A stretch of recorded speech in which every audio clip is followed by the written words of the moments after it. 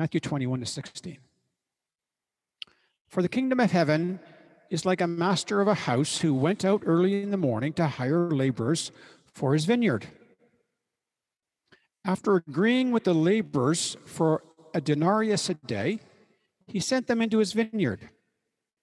Going out about the third hour, he saw others standing idle in the marketplace. And to them he said, you go into the vineyard too, and whatever is right, I will give you. So they went. Going out again about the 6th hour and the 9th hour, he did the same. And about the 11th hour, he went out and found others standing. And he said to them, why do you stand here idle all day? They said to him, because no one has hired us. He said to them, you go into the vineyard too. And when evening came, the owner of the vineyard said to his foreman, call the laborers and pay them their wages, beginning with the last up to the first. And when those hired about the 11th hour came, each of them received a denarius. Now, when those hired first came, they thought they would receive more. But each of them also received a denarius. And on receiving it, they grumbled at the master of the house, saying, these last worked only 1 hour, and you've made them equal to us who have borne the burden of the day and the scorching heat. But he replied to one of them, friend, I'm doing you no wrong. Did you not agree with me for a denarius? Take what belongs to you and go. I chose to give to this last worker as I give to you. Am I not allowed to do what I choose with what belongs to me? Or do you begrudge my generosity? So, the last will be first, and the first last. I want to, before we get into the sermon, just give a little personal invite to Lent. With traditions, Christians always need to be wise and careful, because even for Christians, it's easy to turn traditions into something they're not supposed to be. But nevertheless, in church history, a season called Lent has developed, and it has served me and to really enrich my relationship with Christ and to deepen my faith in Him.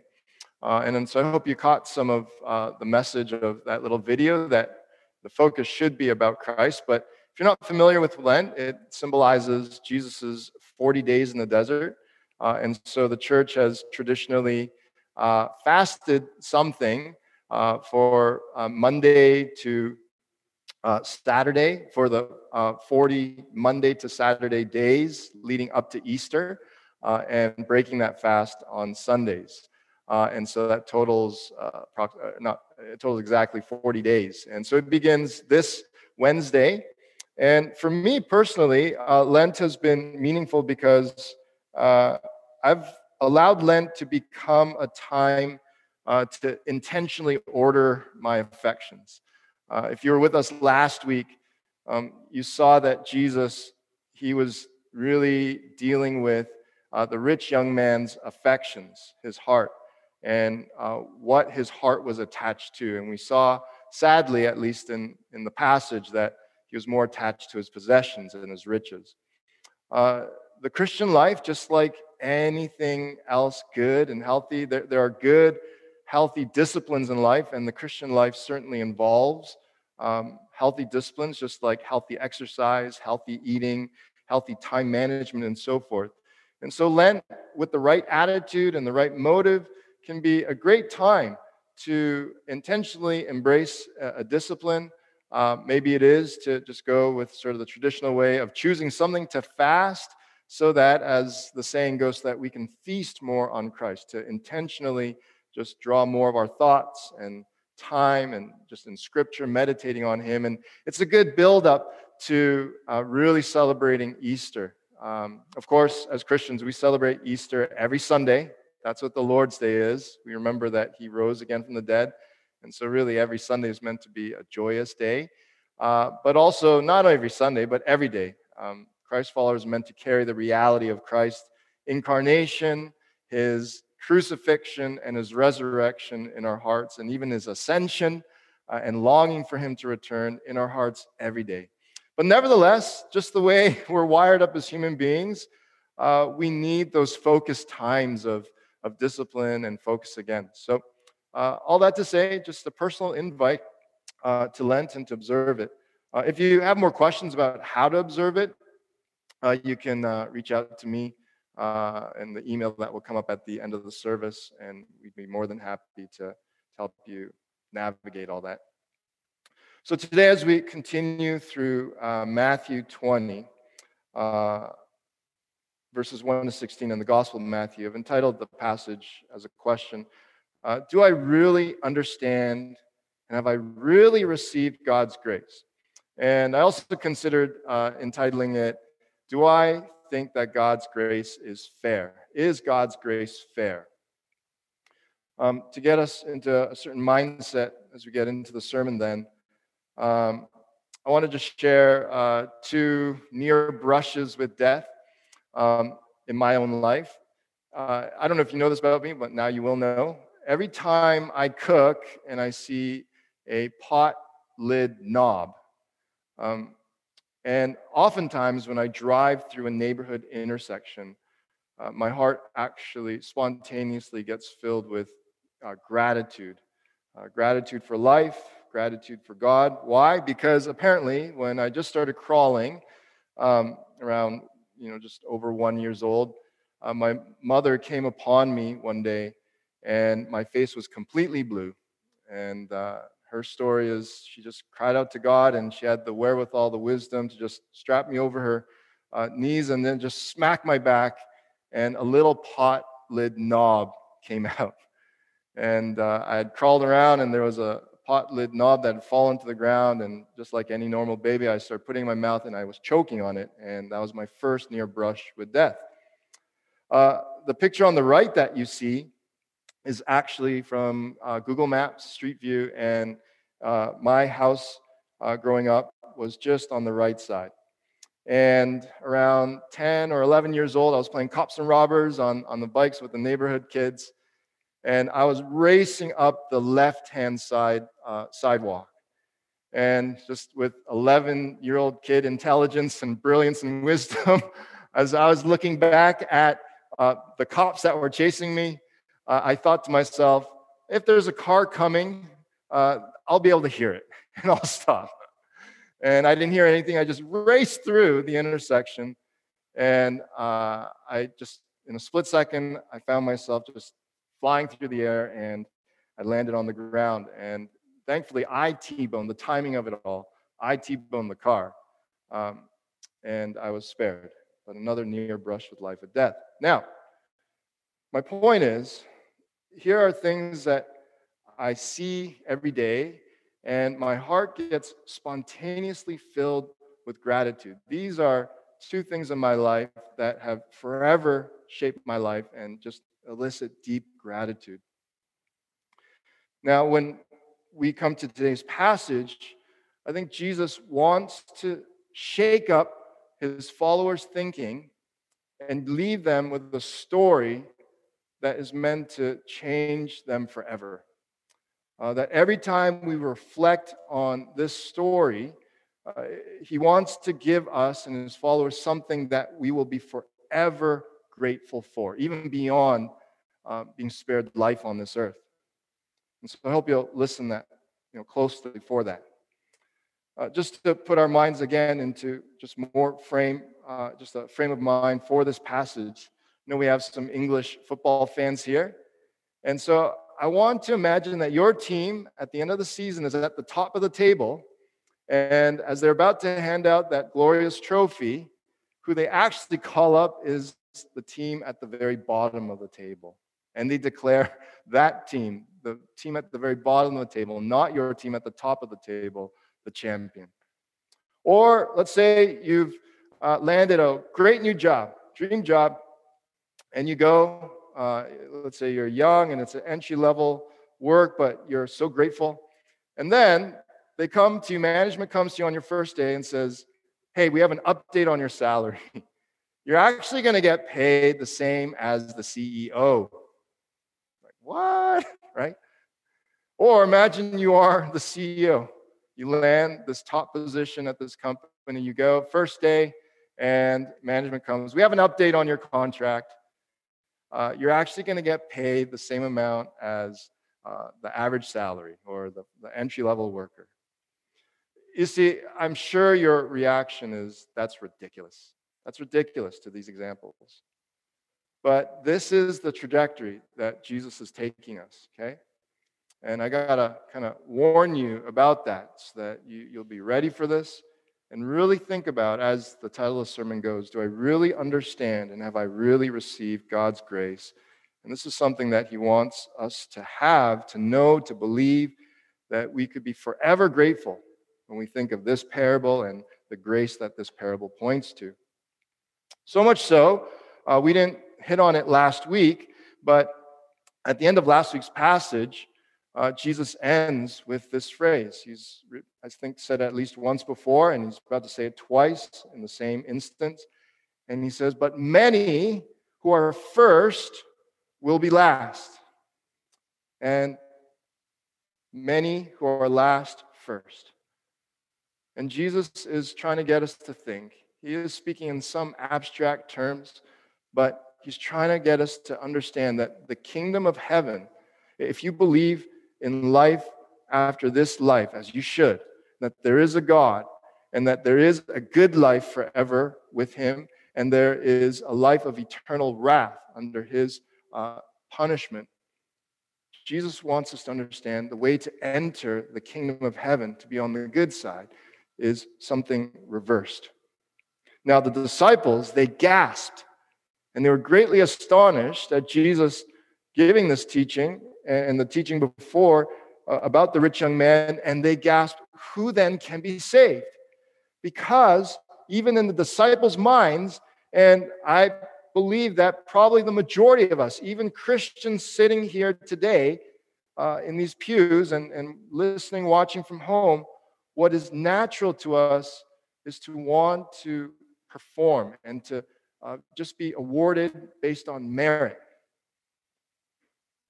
The disciples, that's why they gasped, because they thought this rich man, even in their culture, they believed that riches were a sign of God's favor. And here's this rich man as well who sincerely was trying to obey God's law and had a deep conversation with Jesus about which laws that he needs to perform and obey in order to inherit eternal life. See, the disciples were on the performance track, and that's why they're confused. Who then can be saved?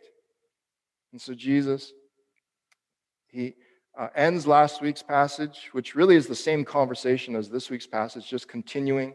And the story is a continuation of what we saw last week. And Jesus says, but many who are first will be last, and the last first. And so my hope and prayer is that as we work through this passage, that there would be something stirred in your heart that cries out to God by faith, Lord, keep transforming my performance-based life by your undeserved grace. Again, I know this is something that we hear often, but no surprise, because that's what the gospel is all about. And this is something we need to keep coming back to. Don't ever, Christian today, listening, don't ever have the arrogance that you've figured grace out. And there are greater depths to our hearts that grace needs to just flow to and transform. And so let's ask the question, how does Jesus want us to be transformed by his undeserved grace? That's what we're going to see. Jesus is going to draw that out so clear that it's an undeserved grace. And so the first big idea that I hope you'll see with me in the passage is that Christ's undeserved grace first transforms our work. Where do we see this? Well, we pick up verse 30 of chapter 19, but many who are first will be last, and the last first. Remember, here is someone that Jesus is making a statement about someone who worked really hard. He was a rich young man. He was working hard religiously and trying to obey commands of God. And so here's someone who thought that he could get into heaven. He asked Jesus, what good must I do? And so certainly about his work, his performance, his merit. But now Jesus, to explain that, no, that's not how it works, he now tells a story, a parable.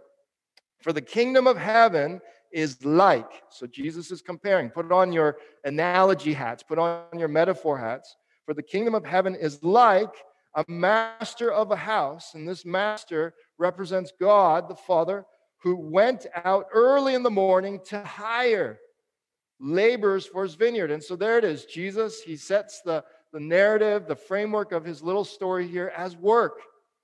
And so we can understand this on one level as just history at the dawn of time. And it is right in line with the story of Genesis and creation, because God himself works. He works for 6 days. He creates the universe. On the seventh day, he rests. And then he creates Adam and Eve to also work. Work that was just imagined. I know it's hard to imagine, but a work that is 100% satisfying. A work that is fruitful and joyful, and work that almost feels like rest itself. That's how wonderful work was before sin entered and tainted. And so early in the morning, this master goes to hire laborers, workers for his vineyard. And there, the metaphor of work being the vineyard. Jesus doesn't say a sweatshop. Jesus doesn't say just a smog-filled factory and assembly line. But he has this beautiful image, this rustic picture, this sun glowing, and a vineyard, and where the fruit of this vineyard is just a celebratory, full of life wine. And so this is a picture that Jesus sets out. It's a picture of work. And so he wants us to understand. He wants us to be in the mindset of work. And so what does the master of the house do? He goes out early in the morning to the marketplace, and it's not too dissimilar from a culture shock I had. I lived for a year in California in my 20s. And it was culture shock for me that every morning I saw, and just calling it what it is, okay, just telling it like it is. Please don't read any, just negative things into just me recounting my experience. But a lot of Hispanic men on street corners. And I was so confused, like, I've never seen this. And so I began to ask my friends who grew up there, and they began to explain a lot of them are even illegal immigrants, and they're what we call day laborers. And so they wait for someone to pick them up for work just for that day. And that's how they make it through life. And Jesus, what he says here, the picture he paints is not too dissimilar. You have to understand that the people who would go into the marketplace and look to be hired were people who didn't own their own farms, who didn't own their own vineyards. And it was those people who were just less to do. And so the master goes, and really, right from there, just to want to create more economy, to provide livelihood for these people, there's already a little picture of generosity. Now, here again, we need to already ask, do I see myself in this story? Jesus tells these parables all the time so that we could somehow see ourselves in his gospel story. And right off the bat, you need to test your heart. Am I willing to see myself as someone in need? Someone who needs redeeming, someone who needs to be just given purpose and a means to have some sense of cultivation and building something, doing something good with my life? Do I see myself as this day laborer?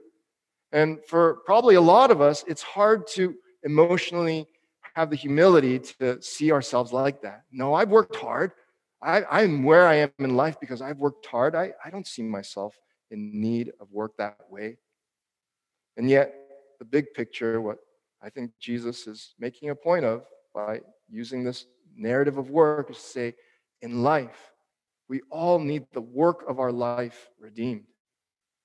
even our literal jobs, our day-to-day work, at home, at the office, as students, whatever it may be, all our work, the entire work of life, the relational work, the emotional work, the physical work, the mental work, our entire work, it needs to be redeemed.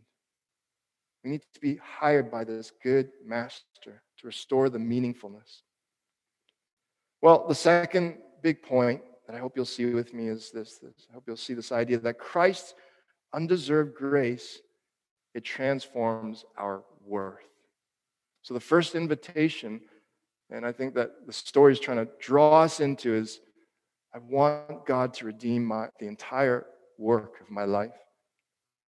But also, I want to be redeemed in my worth. Where do we see this? Picking up in verse 3, the master goes out again at about the third hour, which was 9 o'clock, 9 a.m. The first hour for Matthew's listeners was sunrise, which is typically around 6 a.m. The third hour was 9 a.m. And the master of the house sees others just standing idly by. And he hires them. Go into my vineyard. And he says here, in terms of compensation, whatever is right, I will give you. Okay? He's speaking about compensation. And Matthew continues to describe the story. Jesus continues the story. So they went, and the master of the house goes out again at the 6th hour, which was 12 p.m., the 9th hour, 3 p.m., and even up to the 11th hour, which was 5 p.m., 1 hour before sunset, 1 hour before the workday ended. And this was, the listeners would have understood this. This is during harvest time, where the master of the house needs more workers. But the understanding as well is, the later it gets, it's probably the people who had less to offer, who either A, didn't have the skills that were needed, they weren't competent enough, or they didn't have the drive to put themselves out there and get the attention of the master of the house who would hire. And so there is just a natural progression of, okay, getting sort of the bottom of the barrel as the day goes on in terms of the quality of work. And yet, this master, the heart that Jesus is trying to create here of the master is he wants as many to be a part of the joy of his vineyard and working towards something good and celebratory, and to bring as many, no matter their competency, as many as he can to the very end. Now, from a time perspective, just a historical perspective, the earlier workers, you could understand, the commentators seem to all agree that this is God's people, Israel. They're the ones that God chose early on. And they've been working the hardest in some sense to follow God, to obey his commands, to honor the Mosaic law, and on and on. And those who are hired towards the end are those now outside of Jesus' ethnic people that God longs to bring in from all over the world, every culture, every ethnicity. But also just on a spiritual level, this, at least for me, it strikes a chord in my heart. Because it makes me think of, just as I've been walking with Christ for a certain number of years, and I think of people either who've left the faith or who maybe aren't interested in the faith, people who might just enter in the kingdom in that 11th hour. There's something that strikes a chord in me, if I'm honest, but I've been walking with Jesus longer than these people. And I'm saying that because in my heart, that sets up sort of an expectation of God. That's where we come to the third big point. How does Jesus want us to be transformed by his undeserved grace? Christ's undeserved grace, it transforms our wage. Okay, our wage. It transforms our sense of what is owed us. So let me ask first, concretely, not speaking metaphorically, abstractly, just literal, everyday, real life. What is your desired compensation in life? Okay, think of your workplace. What's your desired compensation? Maybe for some of us, as we're going through the pandemic and whatnot, for the government to help us more. Maybe it's to get a fair share of the company bonus. Maybe it's to have your family established in the right postal code, to live a materially good life, to have happy relationships, to be respected, affirmed, acknowledged, validated, promoted, to have job satisfaction beyond financial compensation, knowing that what you're actually adding value, what you're doing is adding value to this world. Maybe it's to not have to work and the ability to live a comfortable retirement. Now, I have to admit, confess, I asked this as a bit of a trick question. But before we get to the trick, what's in common with all these forms of compensation that I shared with you is that it's for this life. It's for this life, okay?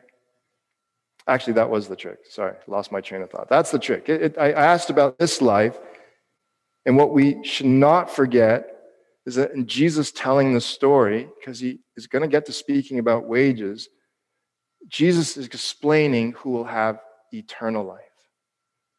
And so we shouldn't just be thinking about compensation on this earth, but we should be thinking along the point of Jesus telling the story about eternal life. Now, what's in common with all these types of compensation in life, when I think about it, I think pretty much what we all want is fair input-output, right? Whatever we input, we want just a fair compensation for that. And one other ingredient, we want plenty. I would argue, and I wouldn't be surprised that most people, that's what they want. As long as it's fair input, output, and I can build it up. I can have plenty. As we continue on in the passage then, evening comes, and the owner of the vineyard said to his foreman, call the laborers and pay them their wages. There it is.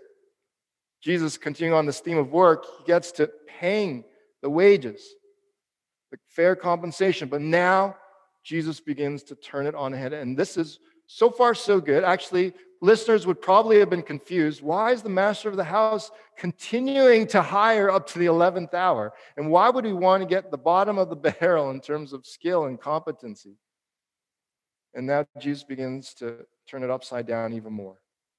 Beginning with the last. That wouldn't have been normal. He would have paid the top dogs first, the highly skilled ones first, the ones that had worked the longest first. But instead, he tells his foreman to pay, beginning with the last, up to the first. Now, as the last are watching, and they see that the first got paid a day's wage. That's what a denarius is. It was basically a day's wage. And these people who had only worked 1 hour also got paid an entire day's wage.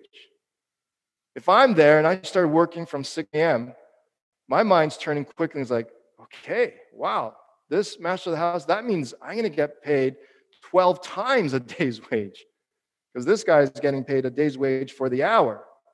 And I'm starting to just lick my chops. My eyes are getting big. But when it comes to the first workers, it says in verse 10, now those hired first came. They thought they would receive more, but each of them also received just the day's wage, a denarius.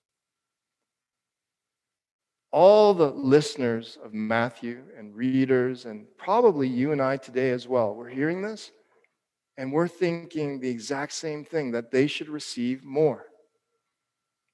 Is this fair? Let's just ask right off the bat, is this fair? Now, sadly, and Jesus is trying to make a point, that there are many Christians today, perhaps even you today, and throughout church history, you either subconsciously or intentionally, just right out, mistakenly believe that God owes you more, will bless you more more or less based on your performance. And so their complaint, they grumble. These last worked only 1 hour, and you have made them equal to us. Equal to us. Debated whether to just try to draw this to economic theories out there. And I'm not going to go there. But some people in history have actually used this passage to argue for certain economic theories. And it sounds like certain economic theories. But that's not the point. It's not.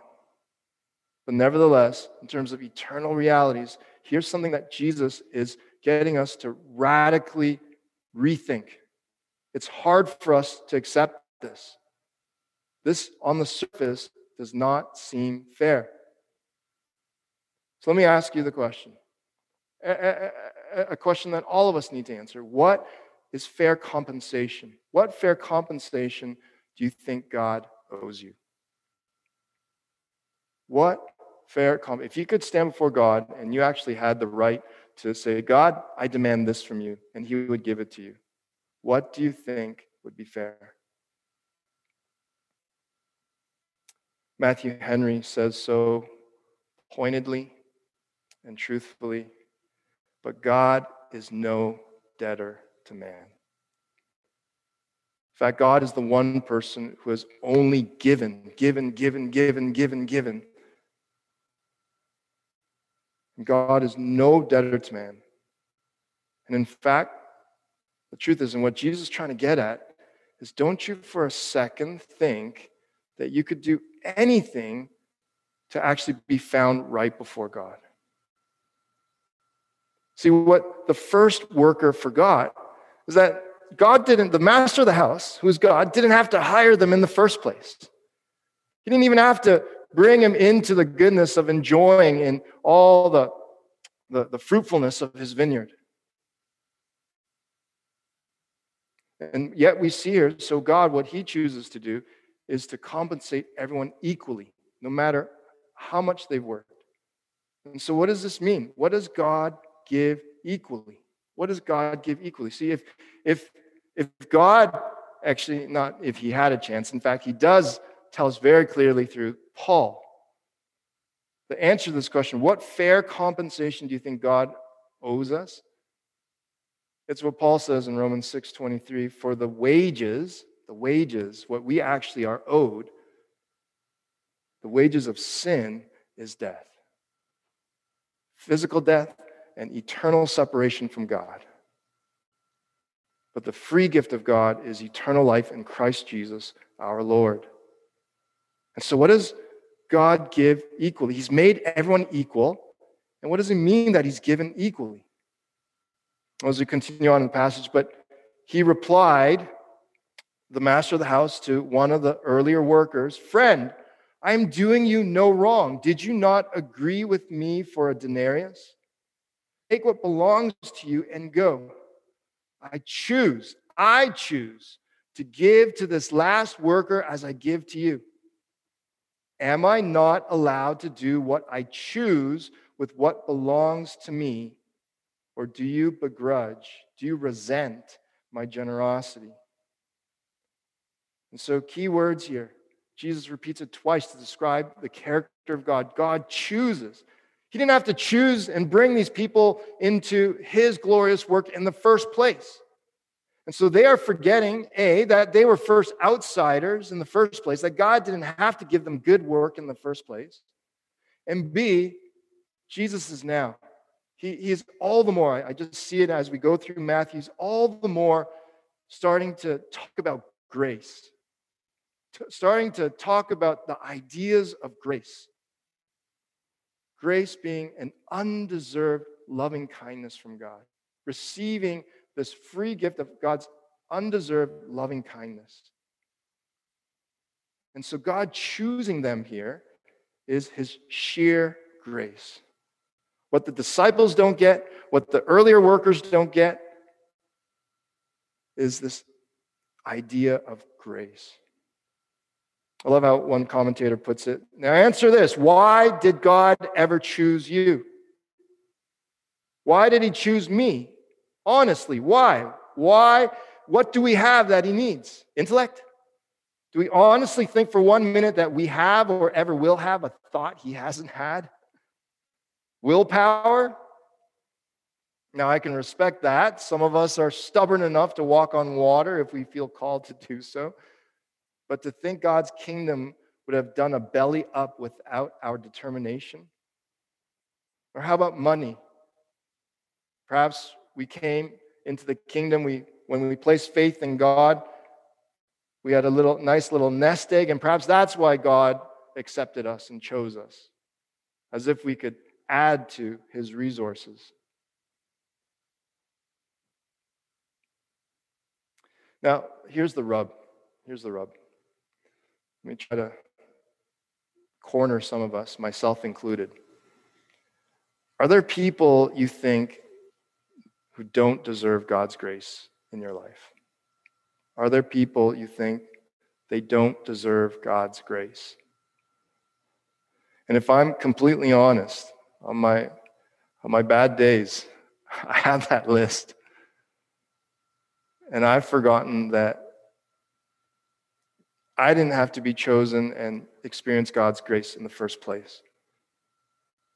Are there people that you feel like giving up on? Then you've forgotten grace.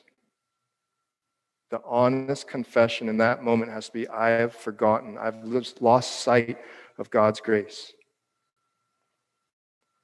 The rich young ruler, the rich young man, that this story is a follow-up to Jesus' exchange with the rich young man.